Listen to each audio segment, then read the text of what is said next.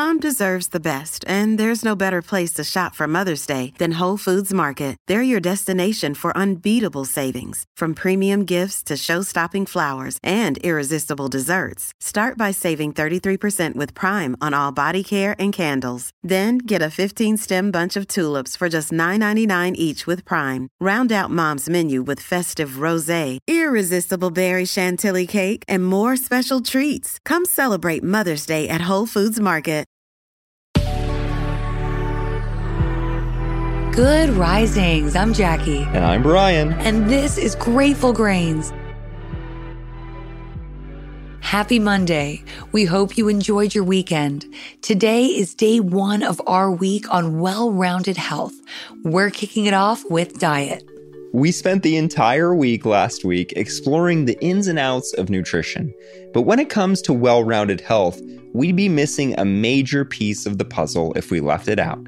We'll quickly recap last week's highlights on nutrition, but we're also going to take the opportunity to have a conversation about intermittent fasting as well as hydration. Right, all things healthy diet.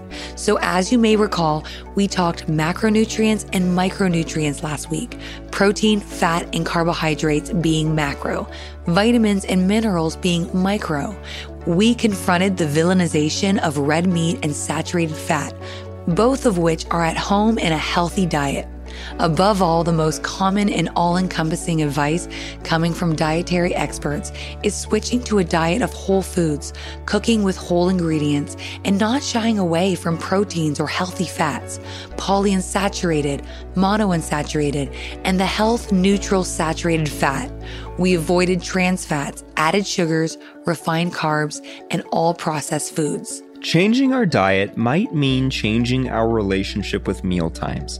For example, we can make dinner a time we enjoy by creating a nightly ritual around it, gathering, listening to music, reflecting on what's past and what's to come. Again, if we just don't have the time, or if we know there are going to be nights where cooking can't be a priority, we meal prep. We cook when we have the time, and we reheat food throughout the week. As always, we recommend speaking with a functional health specialist or a holistic practitioner about the ins and outs of individual diets. But as a general rule of thumb, non-starchy vegetables should be the foundation, making up 70% of our plate. One serving of whole grains like legumes, black beans, quinoa, or black or brown rice, and then protein. Remember, animal proteins are complete proteins, meaning they have all the essential amino acids, which our bodies don't make on their own. Finally, when it comes to general supplementation, Dr. Mark Hyman explains, even with a perfect diet, the combination of many things, including depleted soils, the storage and transportation of our foods, genetic alterations of traditional heirloom species, and the increased stress and nutritional demands resulting from a toxic environment, make it impossible for us to get the vitamins and minerals that we need solely from the foods that we eat. He continues that doctors used to think that we got all our vitamins and minerals from food. Any extra nutrients were excreted, or worse, they became toxic. But the tide is shifting. Emerging scientific evidence shows the importance of nutrients as essential helpers in our biochemistry and metabolism. They are the oil that greases the wheels of our metabolism. His top recommendations for supplementation are omega-3 fatty acids, B vitamins, D3, magnesium, and probiotics.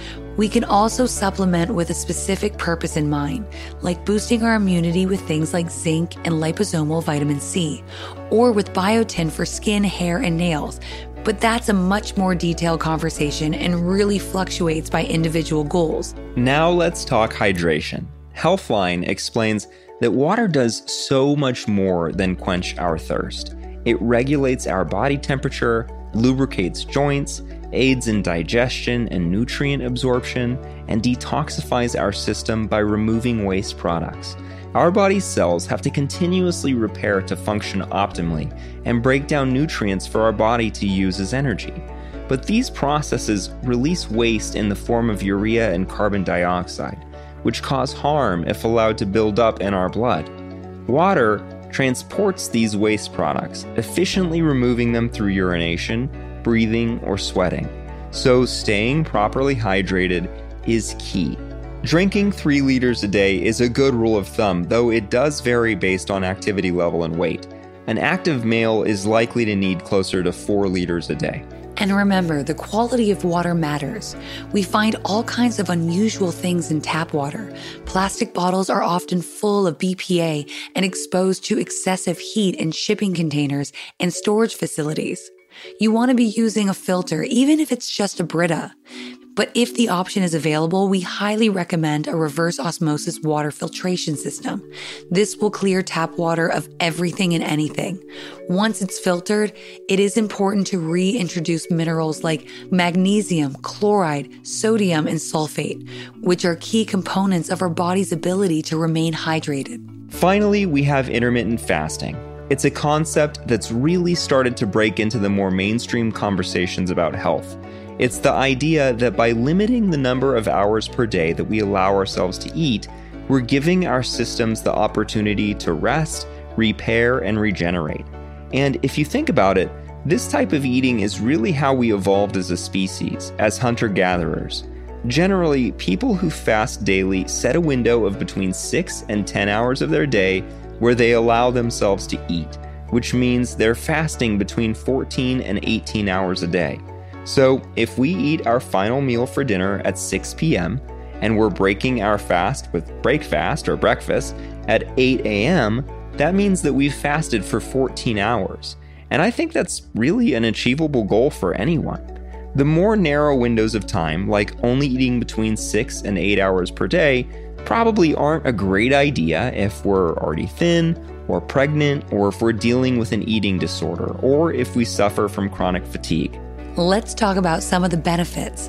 First of all, intermittent fasting has been proven to reduce inflammation.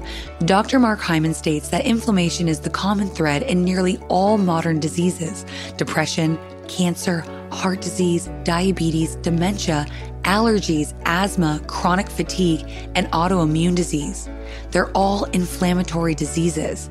Fasting has also been proven to reduce oxidative stress and repair and regenerate mitochondria, the power generators of our cells. It also enhances autophagy, which is our body's way of cleaning out damaged cells in order to regenerate newer, healthier cells. And as an added bonus, fasting is also proven to improve cognitive function and increase lean muscle mass. I think, logically, it's just giving our bodies a break. We're not loading it up with more to do and more to digest.